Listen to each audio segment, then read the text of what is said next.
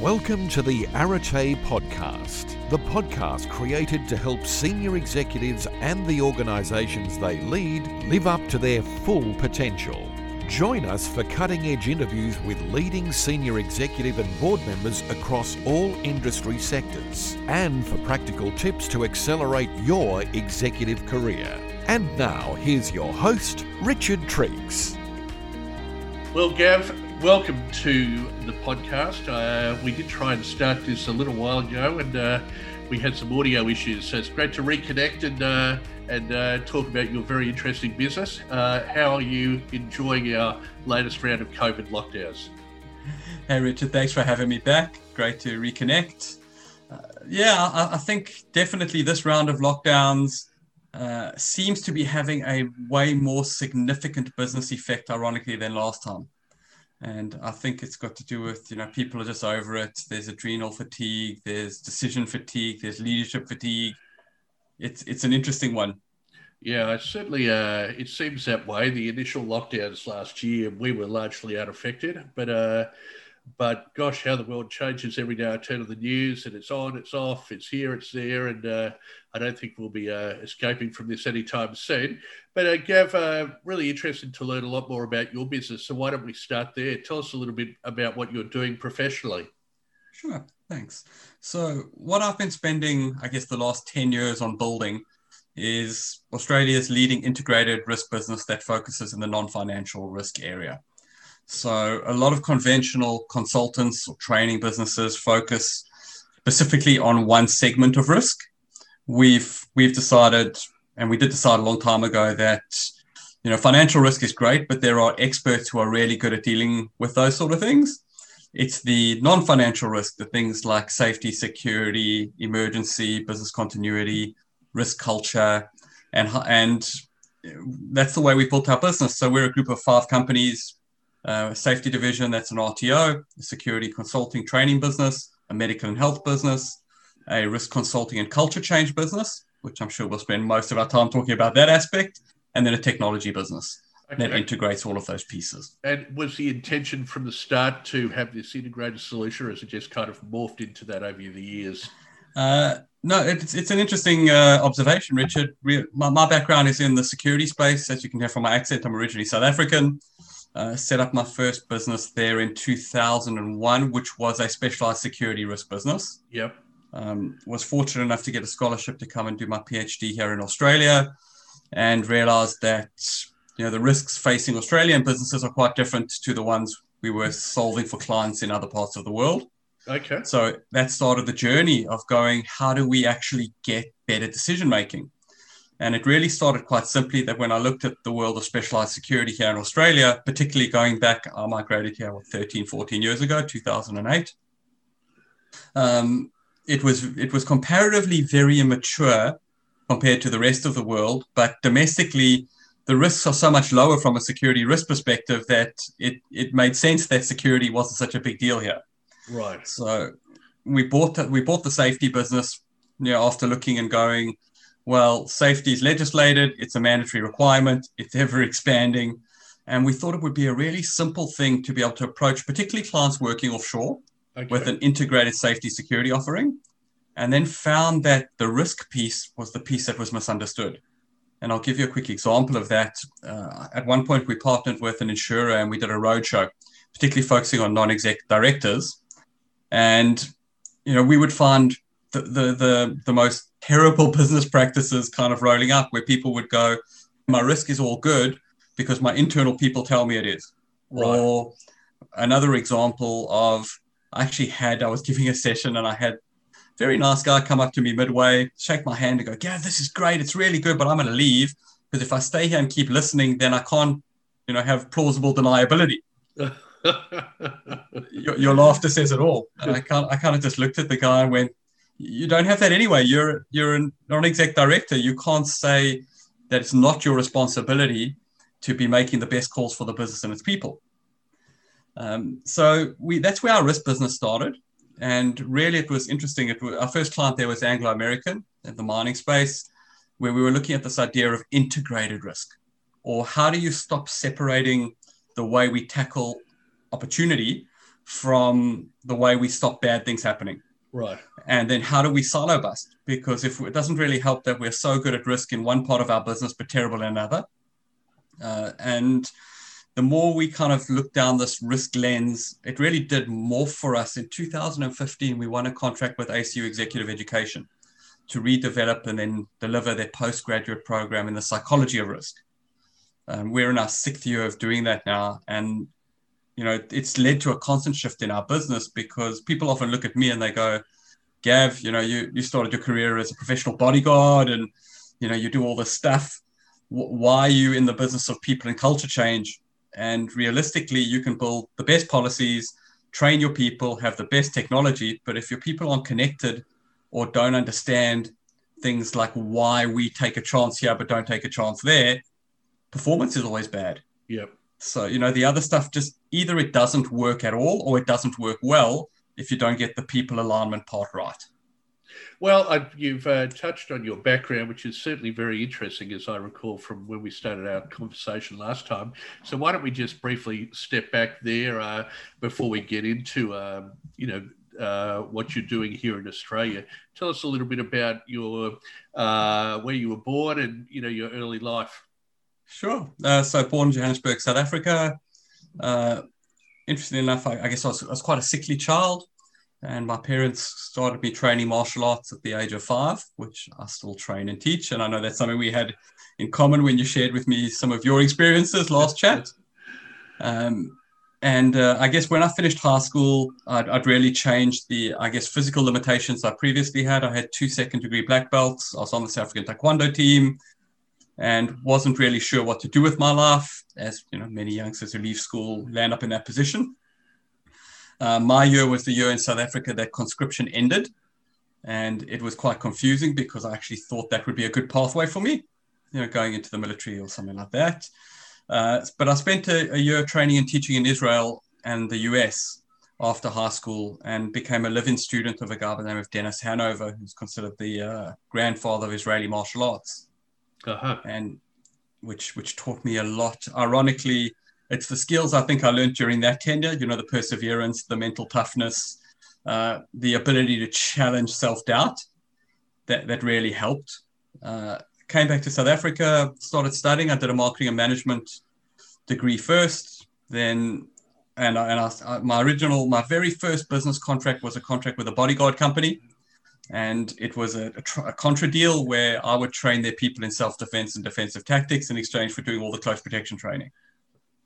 So after about a year of doing that, I started working. So I was studying part-time. Studying full-time, working part-time as a close protection specialist or self-defense trainer. Finished my first set of qualifications and swapped that over. Upgraded that into a BBA and started working full-time, studying part-time. And by the time I'd done that, I kind of had a graduate diploma in marketing management, a BBA, about 4 or 5 years of operational experience, and I just thought it's time to do my own thing. So we set up our own business, and it was very, very interesting back that time. We just picked it right. There was a large exodus of expertise out of government departments in South Africa. So our first few contracts were all, you know, really top-tier military special forces, the police special task force there. We then got into the corporate world. And this was my first real taste of cultural change. And so sorry, before you go on, what sort of contracts were you being engaged to deliver at that time? So the initial ones, when we set up the business in the first place, we were going to focus on training primarily. And we focused on training initially. And as we started finding, opportunities presented. So because we started with a specialist training, we got contacted by corporates to come and do training for them. And that was really the big opportunity we had with Standard Bank, who were the world's largest global emerging market bank. We trained an executive protection team for them, which, you know, it was kind of interesting. Australia and South Africa are very different markets and different offerings. And what triggered that was a South African government ruling that all senior executives of listed companies need to have their salaries published. So instantly, that created huge risk for somebody at the top of the food chain because people knew how much they were worth. Therefore, you know, kidnappings, home invasions, etc., picked up.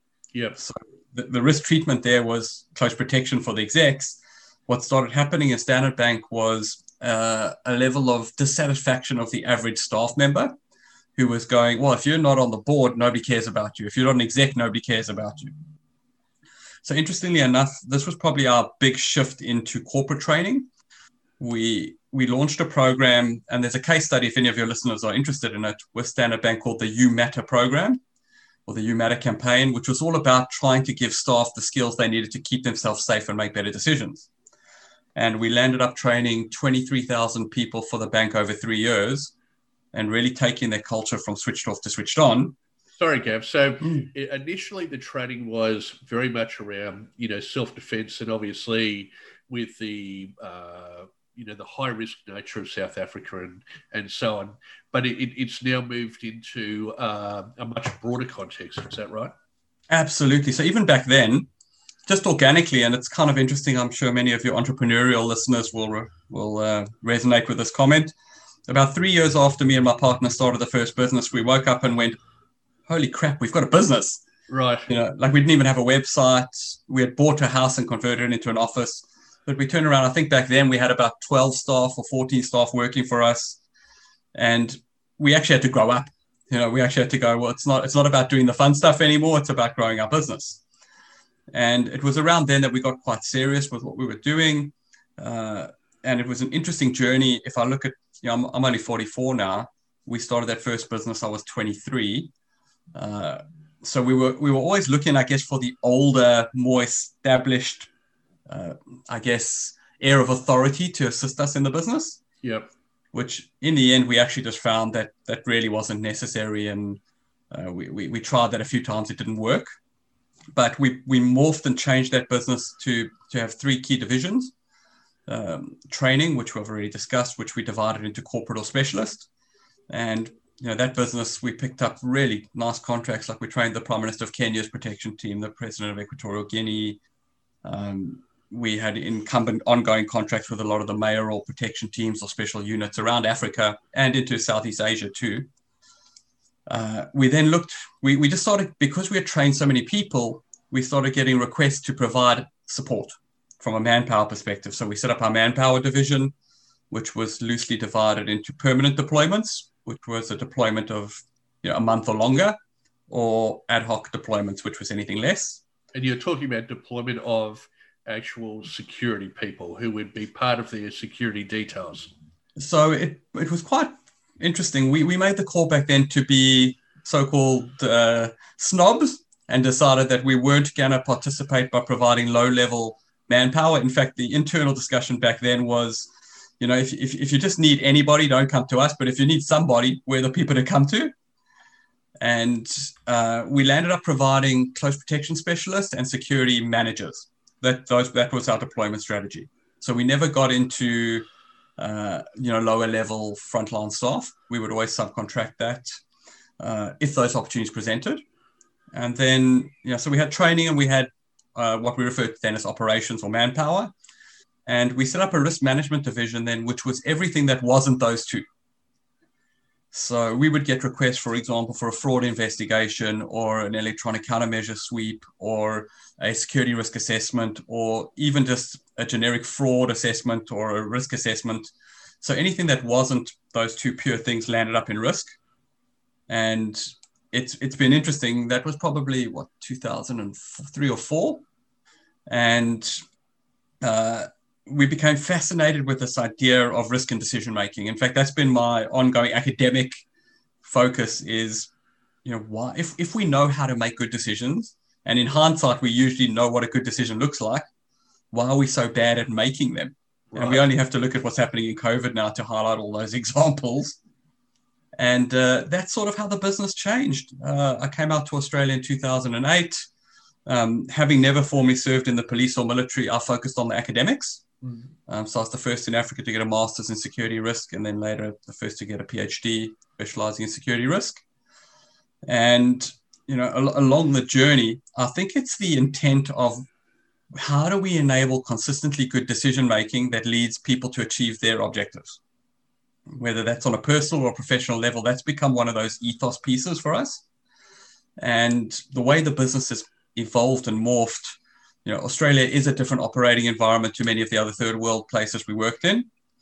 But interestingly enough, if we look around now, and this is kind of that evolution we've got to now with this idea of presilience instead of resilience or compliance, which we can explore shortly, that, while we're so blessed and lucky to be in Australia, I'm grateful every day, particularly when you look at what's happening in other parts of the world.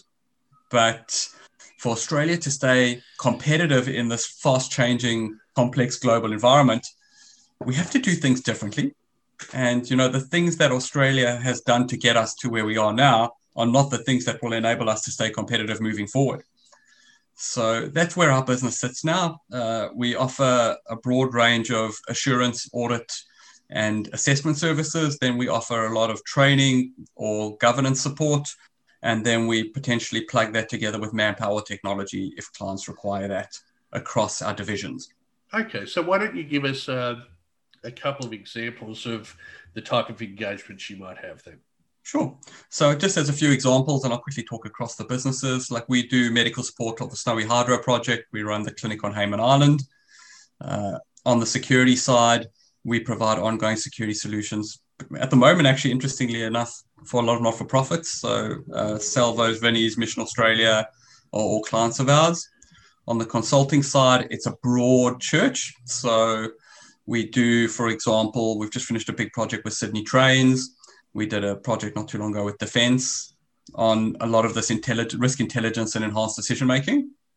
And we've got a full-blown cultural change project at the moment with Teachers Health Fund, where every staff member there is getting trained in personal risk decision-making, organizational risk decision-making, and how those integrate to create high performance. So you're talking about Teachers Union Health, TUH? Teachers Health Fund, yeah, Teachers Health Union. Yep. Oh, I think it's the same thing. Anyway, okay, right. So, all right. So let me just. Okay, so going back to, say, for example, the not-for-profit work that you've been doing, talk us through, what you've been delivering there. Awesome. So, excellent example. So, when those of you who are Brisbane-based, when COVID kicked in last year, and everybody went into lockdown, the only people left on the street were the homeless, and the state government then decided to solve that problem by housing them collectively in student accommodation. Okay. And we became engaged with the risk management, the risk assessments, and providing the physical security and manpower, plus training of staff for those projects. And interestingly enough, what often happens with us is we get engaged for one part, and then clients realize, hey, you can do cybersecurity, and you can do this, and you can do that. And our offering often creeps. What we have found in an ideal world, and the best engagements are the engagements where we're actually able to start at the top of the organization, understand its objectives and its risks associated with that, and then really look at anything that would help them speed up achieving their objectives or stop them from achieving their objectives. And then how do we help them magnify the ability to achieve the objective while managing the downside risk? So that's the methodology we've built, and it's probably a good segue to talk about how we do it, if that's of interest. Yeah, no, definitely. But just prior to getting to this, you mentioned earlier you did this roadshow and you were talking to non-executive directors.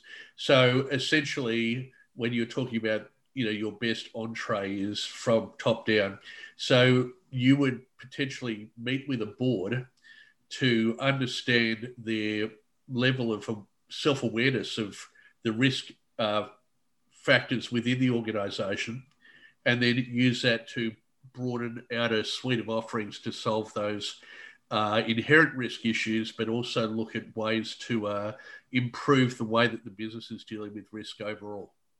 Good summary. And I think it often works in 2 or 3 ways. Sometimes it's a bit of education. So we do quite a few board briefs, just talking about what is actually happening, what's likely to be happening. And I also am the chair of the Institute of Strategic Risk Management for Australia and New Zealand. And where we find organizations get confused is that operational risk is quite well evolved within the Australian operating environment. Almost the smallest player who even, one-man show that just starts up knows they need to get insurance and they need to do a few things that cover off that operational level risk. Yep.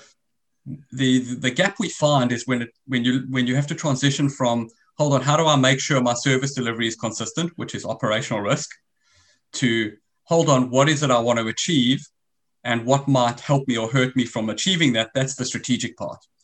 So what we found, and I think you and I started this conversation with the idea of I don't know if you've heard the term VUCA, volatile, uncertain, complex, and ambiguous. No, I haven't.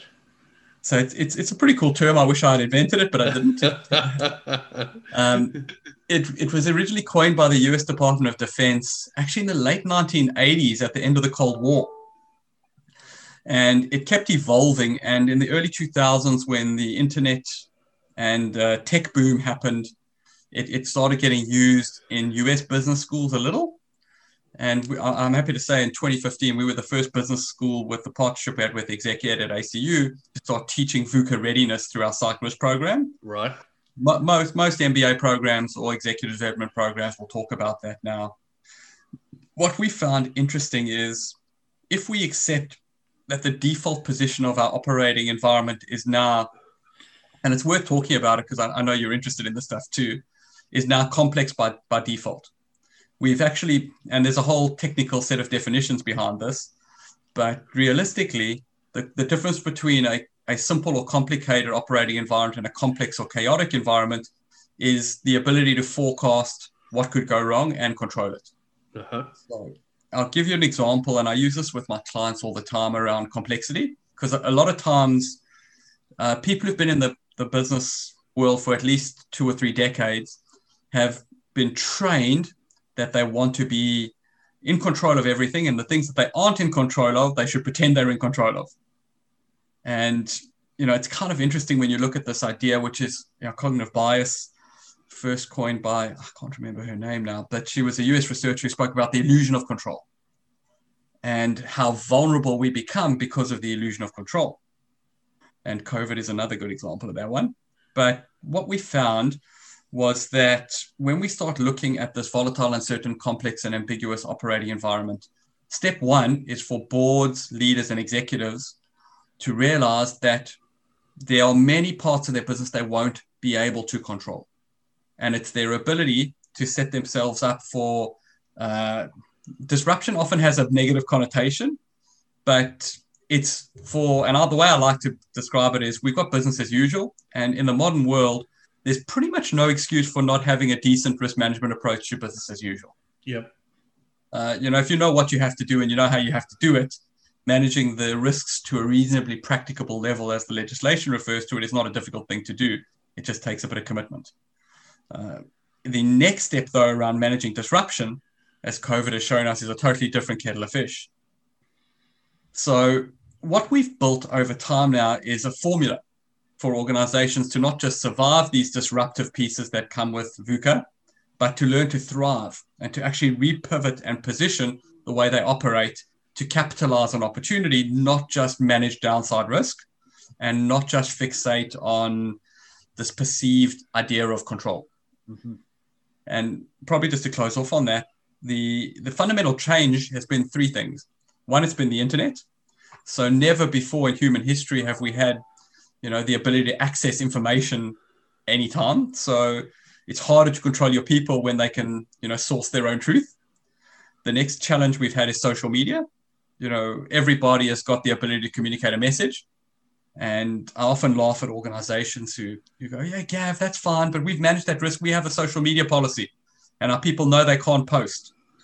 And I sort of say to them, guys, let's just understand, millennials and Gen Z entering the workplace, these are entire demographics of people who've grown up posting habitually. They're going to do it without thinking. So if you think that your policy is going to be strong enough to break habit without incentive, you're probably kidding yourself. And then the third variable is our highly interconnected supply chains and globalization of business. So when we look at those 3 things, it's almost impossible for anybody to go, I have total control of every aspect of my business. It's interesting as you're talking because I've been listening to a number of podcasts recently, and one of the issues that seems to be happening in the US a lot is where, this highly sort of woke, left culture of shaming people and calling for people's resignations in a very public way, and the impact that it's having on some of these companies, and their inability to essentially control this environment. And it seems that a lot of the CEOs have basically thrown up their hands up in the air and said, look, there's nothing we can do about it. That kind of feeds in a little bit to what you're talking about, but obviously it's got much broader implications. So just describe perhaps a real scenario. Obviously you don't need to name the client, but to give us a sense of, what this risk can transpire into. Well, I'll talk about my business as an example, because I can, I don't need permission to do that one. Sure. And so everything we do from a consulting or high performance perspective, we do internally as well.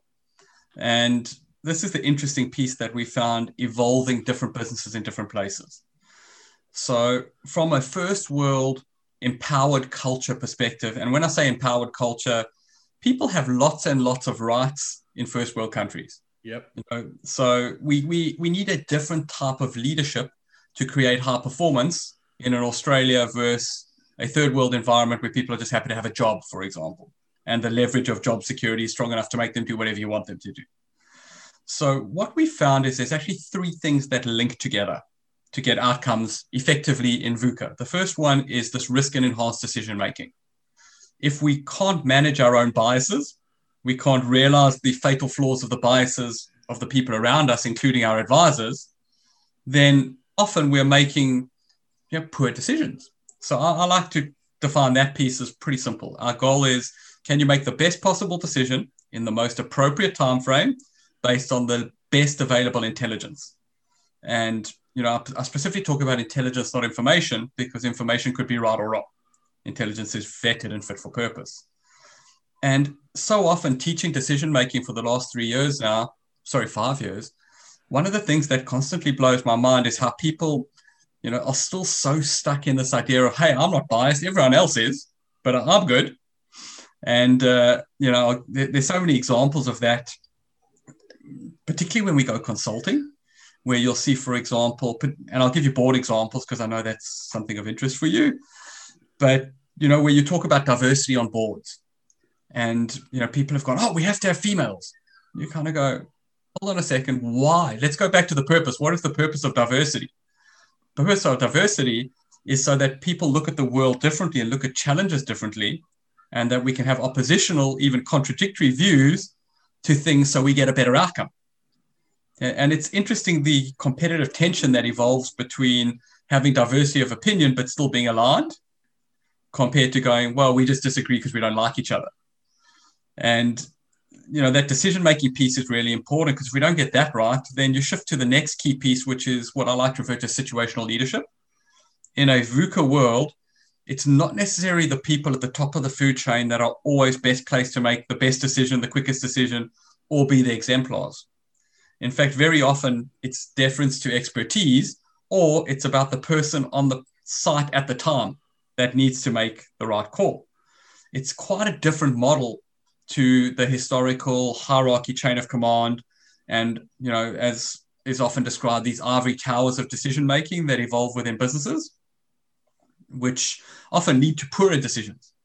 So in my view with this stuff is we actually need to teach everybody to lead and everybody to follow, not one or the other.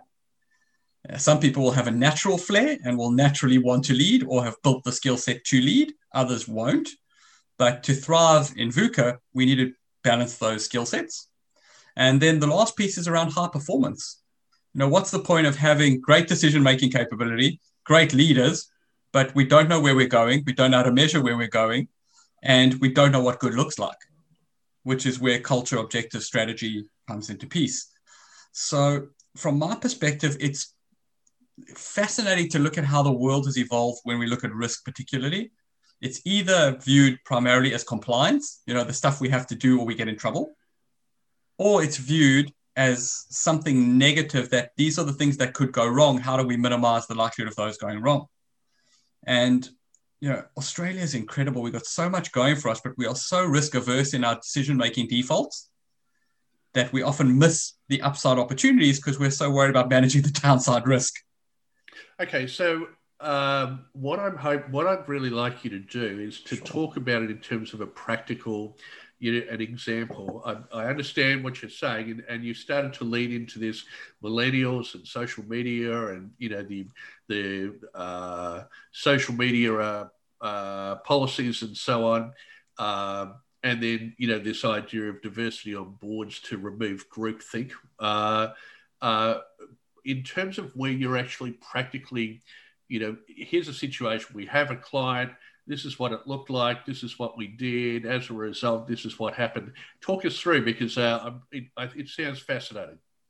Sure.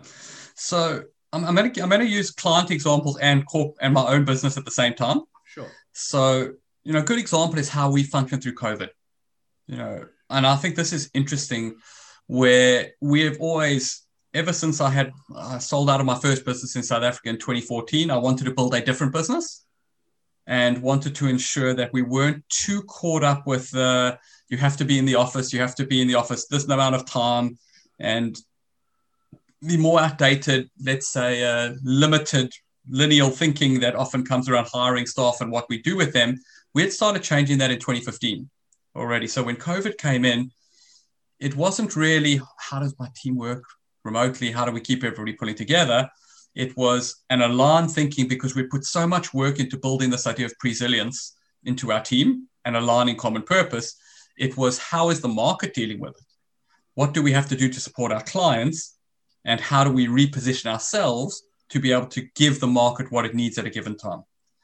And some of these things, for example, have ranged from what lots of people have had to do, which is pivot to online deliveries or online consulting models. But a few times, and I think you asked about what we do differently with clients. I think realistically, my approach has always been a partner approach. And I'll give you two examples of this as we go. The first one, this is underpinned by the idea that to get robust, sticky performance via change, you need to have incentive, right? There's got to be something in it for all parties. So an external party will come into a business with fresh eyes and not necessarily be,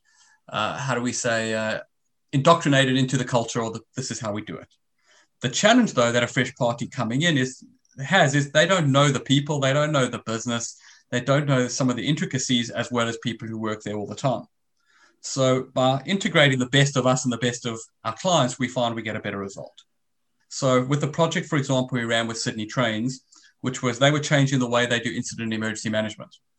And it was brought to their attention that they hadn't trained a set of skills which we specialize in, which is critical thinking, decision-making, effective and directive comms, and putting those together with dealing with disruption.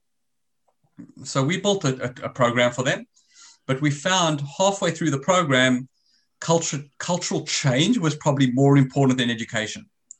And we actually found ourselves rebadging, repositioning together with a client to actually include aspects of cultural change so we could get positive attitudinal outcomes for them. We could have very easily just gone in and went, well, you hired us to do 1, 2, 3, and 4. We're just going to keep doing 1, 2, 3, and 4, and met all the outcomes of the contract. But that pivot to be able to go, this is actually what you need now, and we didn't know it to start. And another good example was a project we actually did with Queensland Police. And one of the interesting pieces there was when they merged state government security into Queensland Police, when you look at paramilitary organizations, chain of command, the ability to influence via hierarchical command is really built into these organizations very strongly. In fact, it's what enables them to thrive during disruption. Then you've got, for example, a more corporate component coming in, and you had this massive cultural intersection of frustration both ways. And the good old she'll be all right approach, it works over time, and you can wear people out over time. But what we actually did with them was, in collaboration with them, we came up with an integrated model, which created some sort of hierarchical repositioning of the commander and the QPS drive. But we also then looked at what we were doing for the people. And we gathered that information, worked with a sampled group of their people to build them a roadmap to implement. And, what we found with these sort of things, particularly with VUCA, a roadmap, I believe, is a really good suggestion, because sometimes you'll hit a roadblock and you might have to find another way around something. If we're too structured in going, let's do steps 1 to 10 and you'll be fine, it tends not to work that well. And this goes back to change. I think it's interesting. The world is changing around us at a pace that, humans are not actually built to cope with. And this has been going on for the last few decades. People smarter than me reckon actually in 2019, we went from the fourth industrial revolution into the fifth. And, the fourth was all about automation, robotics, and AI plugging into everyday life and business. The fifth is, it's almost being referred to as, how do we get the dance between man and machine right? And what's fascinating now is most technology platforms have already overtaken human capability. You buy a brand new software system, it can probably do more than your people use it for. But why do we need these things, and how do we enable great performance and decision-making that's not totally reliant on technology, but improved, supported, and outcomes enhanced? So I kind of look at three things when we do our consulting processes. Realistically, it's, yes, can you use tech? That's great if you can. Is it scalable? Will it be accepted? 2, what is your processes? And 3, your people. And if you only get one of those right, inevitably you could have the best technology, you could have the best governance, procedure, policy system that your people never use and hate. Or you could have the most motivated people in the world who love working for you, but can't do their jobs because their technology is holding them back, or their process is so bureaucratic that they can't actually do anything quickly. So it's a little bit of, this is where risk, for me, risk is the integrator of all of this stuff. For so long, we've tried to go, hold on, risk is a separate department or it's a separate job. But as mentioned, we started looking at integrated risk in 2014. In 2019, Gartner published that they think enterprise risk management is out of date now and integrated risk is where it's at. So, even from a training perspective, one of the things we try and drive is something I call the whole of person model.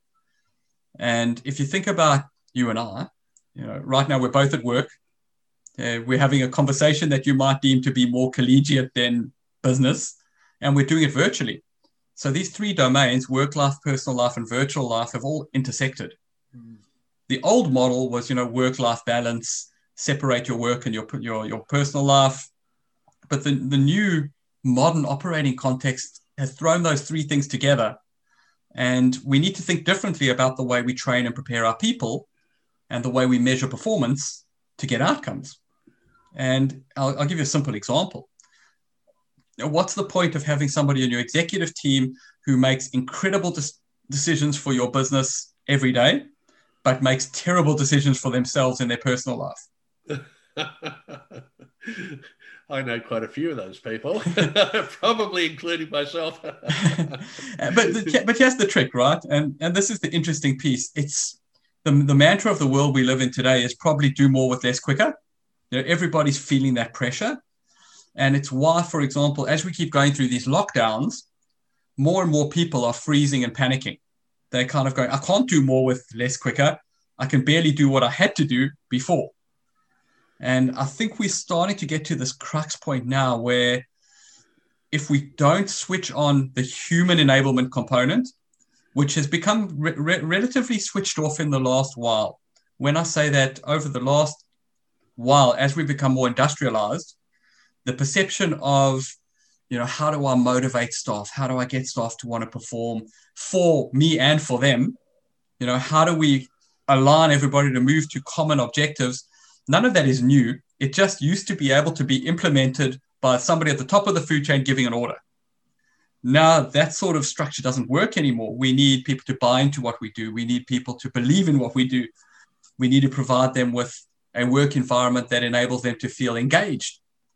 And while, again, these sort of things have been spoken about for 2 or 3 decades now, when we look at the way most of our organizations run, they're not really risk-empowered and situationally leadership-centric. They're more built on the idea of, hey, where are my KPIs? And you better do what I tell you to do.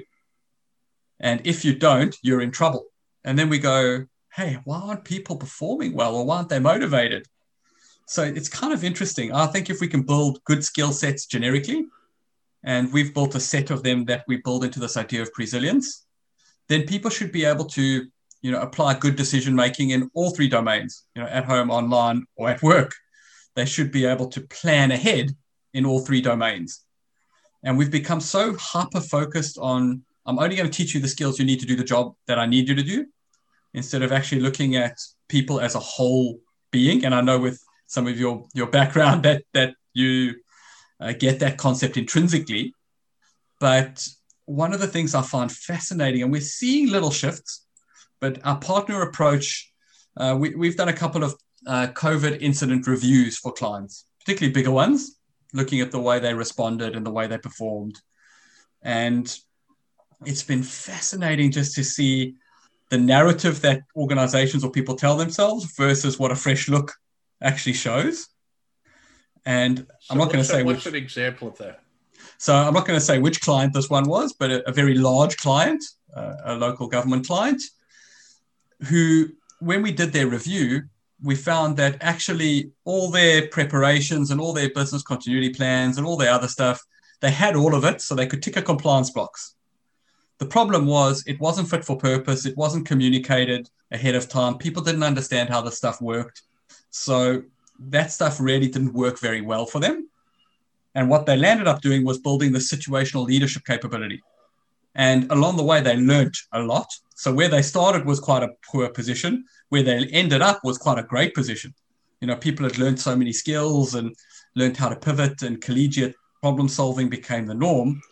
In fact, ironically for them, we said the biggest risk they faced was key man risk now. Right. Because there were two particular people in the organization of about 5,000 that stood up and owned those processes, and one's already left the organization. Right. So it's interesting to see how the risk landscape changes as things change. And sometimes doing really well at something actually brings different risk. It's not good or bad, it's just different. So what we found is that there's really three stages to look at. The compliance mindset is really good to start. If I can't even do the stuff I have to do to keep me out of jail, I'm probably not going to have a good business. The problem is people get stuck on compliance and they think it will solve every problem. So the challenge we've got with compliance, and it's interesting, I was interviewed on a podcast not too long ago, and we were talking about this compliance-driven approach. And somebody on the podcast mentioned that, the average Australian financial institution has about 7,000 plus compliance requirements they have to meet just to be in business. So, we've become fixated with this idea of regulation and compliance as a solution for everything.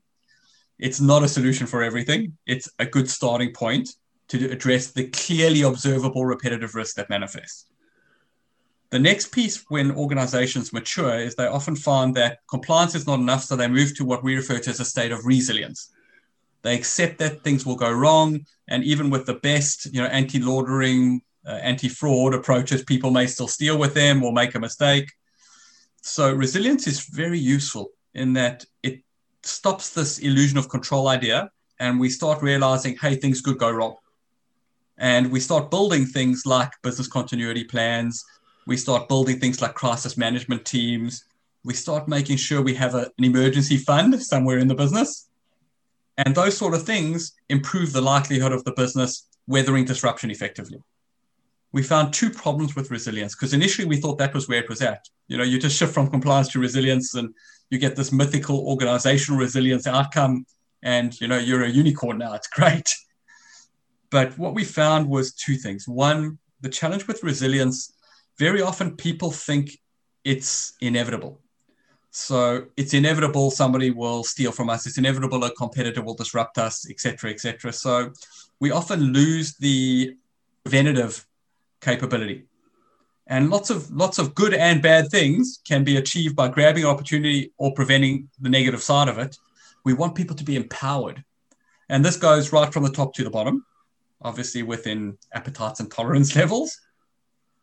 The other problem we found with resilience, and I know your listeners can't see me, but I'm still going to do it anyway because you can, Richard. If you imagine that where my hand is a point of disruption.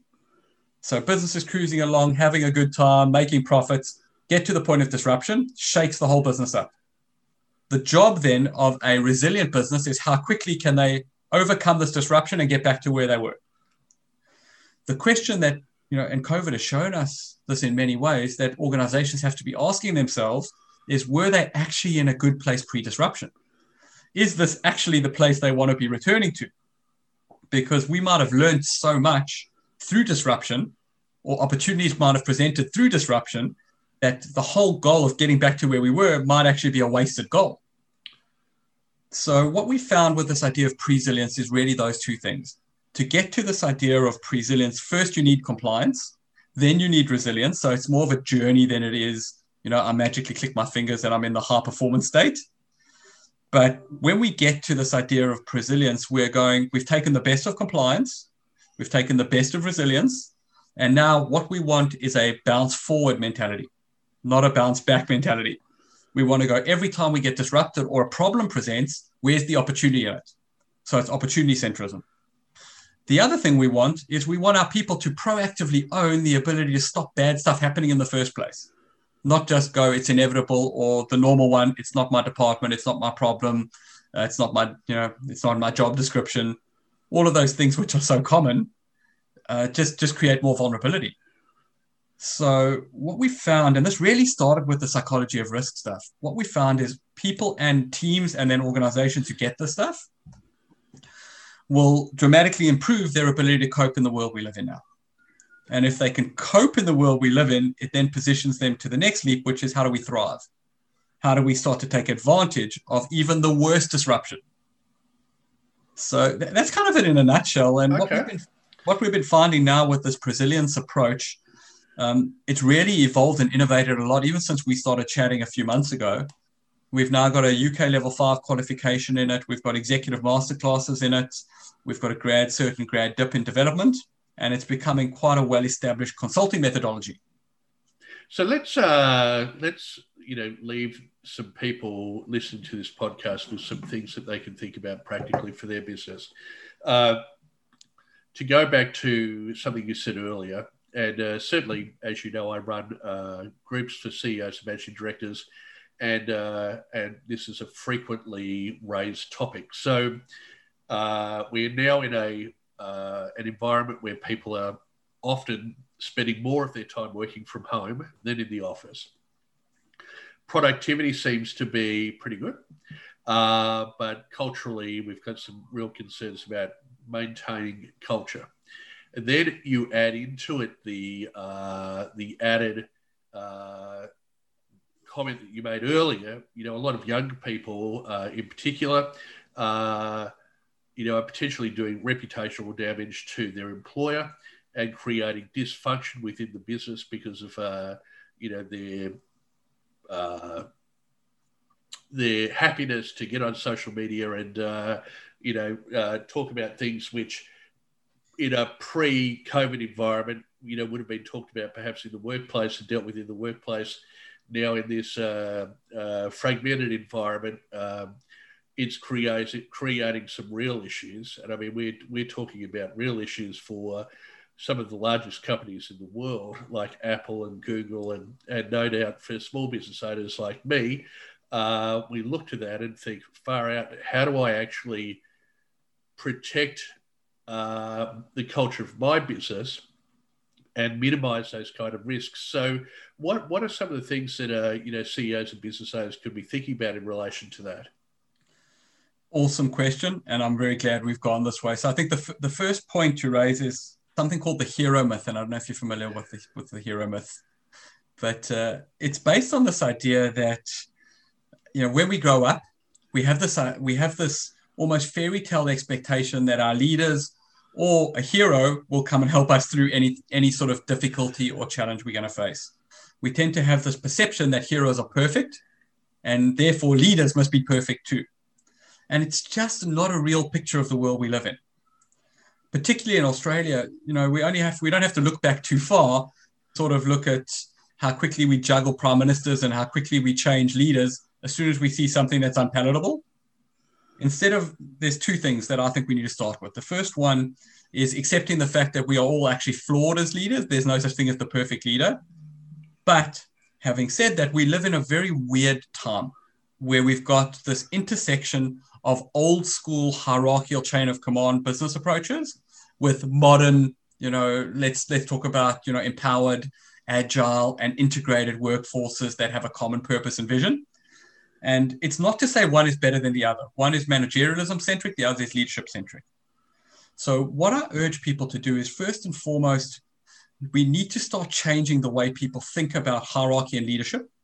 And we need to start shifting the ability for us to be able to integrate our staff collectively for our objectives or purposes. And, when people hear me say that, they go, yeah, Gav, we know that. Like that's old. We always know we set a purpose, a mission, a vision. We get our team to buy into it and we move forward. In a remote, complex workforce like we have now, the need for people to be self-motivated, self-engaged, and connect with what their organization does has never been more important. So the leadership role is absolutely critical now. The challenge we've got is the hero myth and leadership fatigue. Think of yourself, Richard, running a small business. You're everything, right? Every big decision comes to you. All the other pieces around scale, expansion, new hires, they all sit with you. And it's a pretty thankless job. So part of the challenge we've kind of got with this stuff is, first and foremost, we have to actually look at what are the skills our people need to thrive. And they're not just the technical skills. The technical stuff is easy. Teaching people to, use Microsoft Office or, be able to engage in a virtual meeting. Those are all teachable skills. It's teaching people to be able to become self-motivated, understand what the organization needs from them, and then figure out the best way they can give the organization what the organization needs, aligned to what they need. Because we no longer can force outputs. If you were in the office and I could watch you, I could make sure you do this and this and this and this and this time. If we fall back, and there's a lot of stuff that's happening with this, if we fall back to, hey, I want to have productivity monitoring. So I want to see, we're all remote. I want to see, what websites are you on? How often are you clicking, etc. We've now moved to a model of compliance-based control, which inevitably people just won't deliver on unless you can absolutely penalize them when they don't. So the question I'd be asking is, if I want to make sure you've sent 5 emails in an hour, and that's the metric, and you're working from home, who says those emails had anything of value? Who says they solved the problem? And if those 5 emails could have been solved in one phone call, my entire metric system is messing up performance. So we've spent a long time building what I believe is the link to individual resilience and organizational resilience. It's about great decision-making at an individual, team, and organizational level, which is a constant work in practice. So little things that your listeners can take straight away. We've got a ton of this stuff available on some of our websites, and there's a lot of articles on this if people are interested. But right now, first and foremost, take what I refer to as a tactical pause. You spoke about mindfulness earlier. I wanted to give you a high five through the screen and go, you rock. But one of the things we found is there's sort of a process to this. And it starts with the idea of situational awareness, vigilance, and mindfulness. If I can't understand what's happening around me, put my limited energy into the key things that are important, but also understand what could help me or hurt me, inevitably my decisions will be flawed. So the next stage after situational awareness is critical thinking, then decision-making, then action or inaction, because sometimes it's wiser to not do something than do something. And then it circles back. So part of the challenge we've got is to rethink what we need from our staff and teams and try and connect with them on a level that makes them part of the solution, not part of the problem. So here's the fundamental challenge. If you had a demotivated workforce before COVID, chances are you're having a really bad time now. Or you've got this illusion of control, cognitive bias thing going where you're going, it's all right, it's all fine, because it doesn't matter how bad it goes now. As soon as we get everyone back into the office, it will be okay. Yeah. The conundrum we've got now is, first of all, who knows when we'll ever get back into the office? Second of all, why would you want to? You know, what we've started seeing looking at the generic research that's come out of working from home is that people who are generic high achievers in their own right will achieve in most environments. the people who are hurting the most are our extroverts, the people who needed the social interaction. So part of what we need to do is try and teach people to understand themselves so they know what they need and why they need it.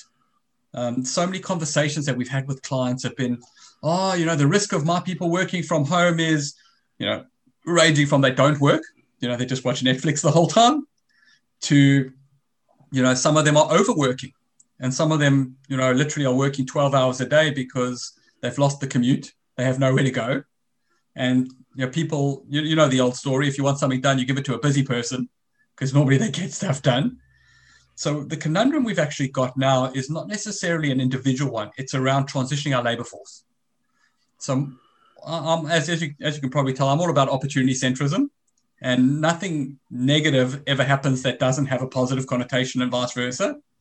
This is the best time, I believe, Australian businesses have ever had to start changing the way our workforces operate, think, and move. So as an example, for the last 30 years, pre-COVID, we had 30 years of continuous economic growth. It's crazy, it's wonderful. But it means for the majority of people in the workforce, pre-COVID, they never knew any employment instability, financial instability, economic instability, because our economy kept growing. There were always jobs. And arguably, if I didn't like this job, it's really easy to move to the next job. Yeah. Now that's all been flipped, right? And I think the conundrum we've got moving forward is the damage we've done through the way we've managed COVID. Okay, and don't get me wrong, I think COVID's been a wicked problem. You're damned if you do, you're damned if you don't.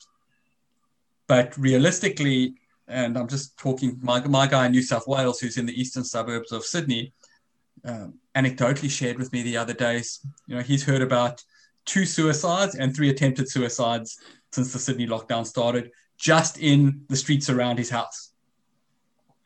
We become so overwhelmed with the information around us and the negative reporting, we actually stop managing the real problems, and we get fixated on the narrative that was getting thrown at us from the media.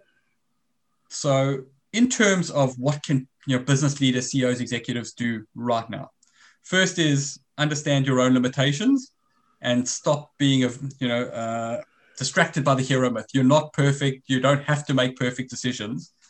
But do remember that the majority of your staff have probably been hyper-adrenalized, and the media and almost every political authority around the world has consistently been bombarding us with negative messaging. You will die, this will be bad, cases are bad, the list just goes on. So the majority of people have actually reached adrenal fatigue. And I think this is why this set of lockdowns is so hard. People just don't. Yeah. So, Gav, just go back. So, just to make sure I say that, sure. Australia's had 30 years of stable economic growth. So, if I understand what you're saying correctly, people had not been complacent, but as a result, the inherent resilience has softened because there's been no real thing to be resilient to.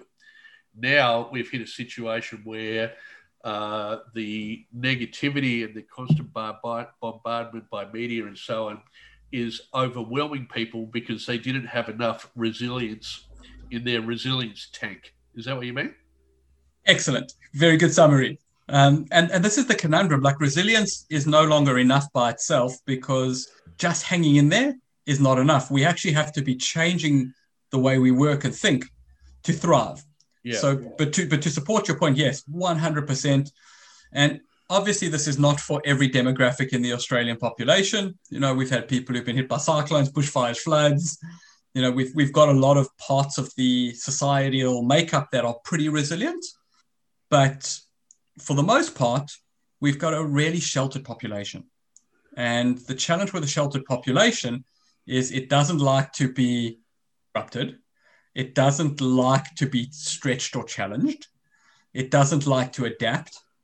Okay. And most of that has got to do just with comfort. If you think of a basic Maslow's hierarchy, we've gotten really good at the top 3, self-actualized states, but we've pretty much ignored the physiological or the safety risks.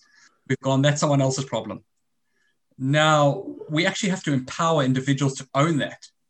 So to close this part off, this is the best time, I believe, ever to actually teach your people the skills that will stand them in good stead moving forward.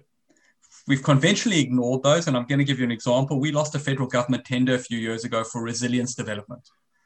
And the reason we were told when we lost the tender that we lost it is because we said we would simulate stress so that the people we train can use the techniques we taught them to overcome disruption.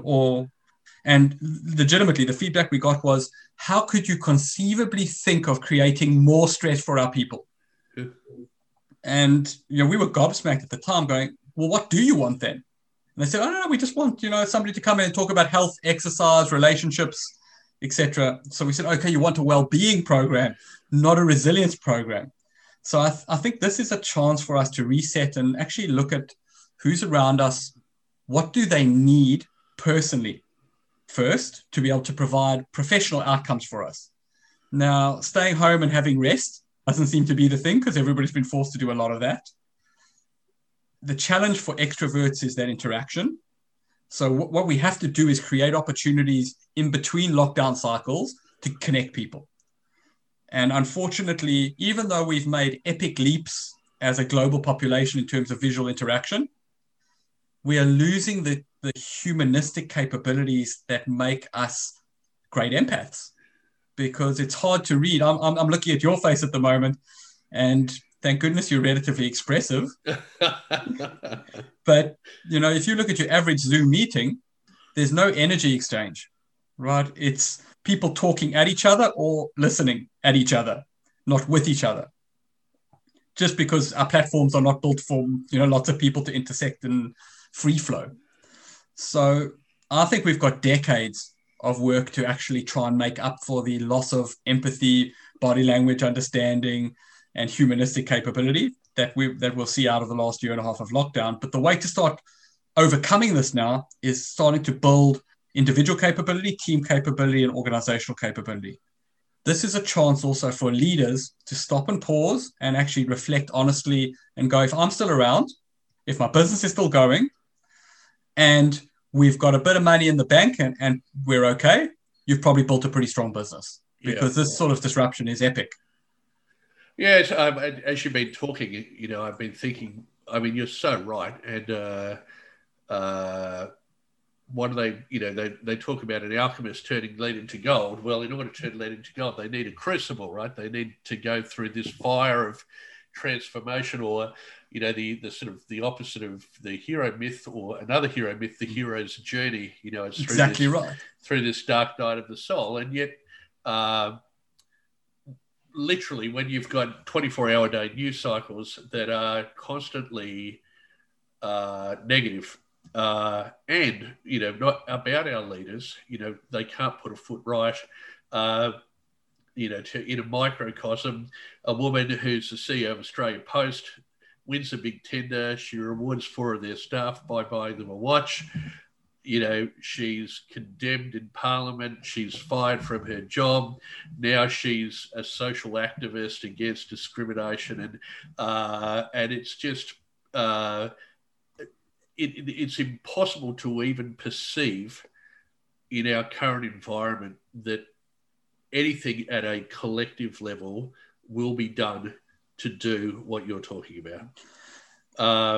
It needs to be organisationally led, whether that organisation is a business or a church or a club or, whatever, because it's certainly not going to be led at a governmental level. I agree with you. And I think it's interesting. I presented a keynote at the Global Institute of Strategic Risk Management conference last year. They had these super smart people, which was mainly bad news kind of things. There was one astrophysicist who came on and spoke about, we shouldn't be worrying about COVID because, right now we're up for a solar flare that will take out our satellite networks. And then there were these real experts talking about, let's talk about societal resilience. Yeah. Going, we've got all these things so wrong, and even the way we're building our cities, they weren't built for the massive populations we've got. And I just kept listening, and it kind of came back to what you just said, which is very wise and insightful. So if nobody's given you that compliment, well done, Richard. Thank you. But we have to drive the change at our levels, and we have to own it. And this is the part that I would urge anyone listening to this, try not to get fixated with freeze, because it's easy to do now when we've been destabilized for so long. And look at the things you can do for your people that will make it better, because we can get disproportionate return for small things now when people are feeling really battered. And I know it's tough. Like I'm sitting here looking at my business going, my pipelines in New South Wales and Victoria have gone from looking awesome to almost zero as a result of the lockdowns. And we've got to wait for the lockdowns to finish and see what's salvageable. And, I kind of look to your point at federal government and state government and go, oh, well, there's no help coming this time, because people have gone, well, we're not in a lockdown area. I'm head office in Brisbane too. So there's no economic support available for us, even though the lockdowns in Victoria and New South Wales are hammering us hard. My point back to that is, what can you do? And, there's so many examples of great innovation. It's not always innovation. Sometimes it's just refocusing, and we can always do something. So one of my mentors was a very interesting guy by the name of David Sharp. He passed away at 89 lecturing on a NATO army base. Okay. He was originally a Malay scout, which were the forerunners to the British SAS. And he was a prisoner of war in the Korean War for 3 years. And they did terrible things to this guy. And he was so famous around our office for him sitting down every time somebody got hot-headed, sitting down whoever it was and going, stop wasting emotion on things you can't control. And, I think this is one of those problems. We are caught in this highly emotive cycle now, which is generally negatively driven. And we've got to start looking at what are those variables we can control, and how do I start to create these microcosms in my own business, in my own teams, that to some degree counter the negativity we're being bombarded with externally. And I know that sounds esoteric, but if you can't even have a motivated team, how can you take advantage of opportunity? If I can't even have people who believe they are able to work from home and provide outputs, then I won't have anybody able to work from home, because my perception will become my reality, and that's what I'll find. So this is the time for discipline and change in the way we motivate and run our people. It's not a time for risk aversity where we pull in and we go, I'm not doing anything. It's a time for balanced decision making. And if the only single thing you could do as a leader right now was to be a figurehead and provide confidence for your people, that is something incredible. Yeah. If you can look at your strategies, a while ago I did Harvard's course in disruptive innovation. It was so interesting. And, the stat kept getting thrown around about how many corporate and organizational strategies are never enacted. All this work goes into building this 3 to 5 year plan that just never gets applied. Where we've got a gift now of being able to look at shorter cycles without being penalized by the market. We've got the opportunity to actually bring people together, albeit remotely, easier than we ever had before. And we've all got the same common ground concept to talk about, which is COVID lockdowns and being disrupted. It's an interesting perspective, because if a business leader looks at this and goes, it's tough, I'm getting worn down, decision fatigue is a reality, it's very easy to go into that negative spiral and just freeze and panic and not necessarily lead.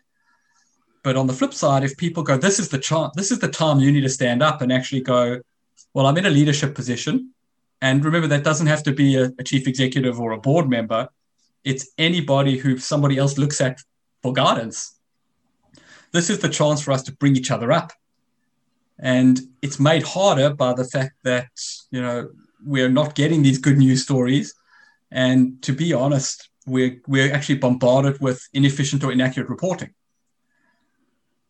So, Gav, this has been a fascinating conversation. I'm mindful of your time. No, I think we're going to have to get through this next 6 months and reconnect, hopefully in a post-vaccinated new COVID world in the new year, and just see how things have changed, because the work you're doing is so interesting. And I think for people who are listening, particularly CEOs and non-executive directors, my big takeaway for this is that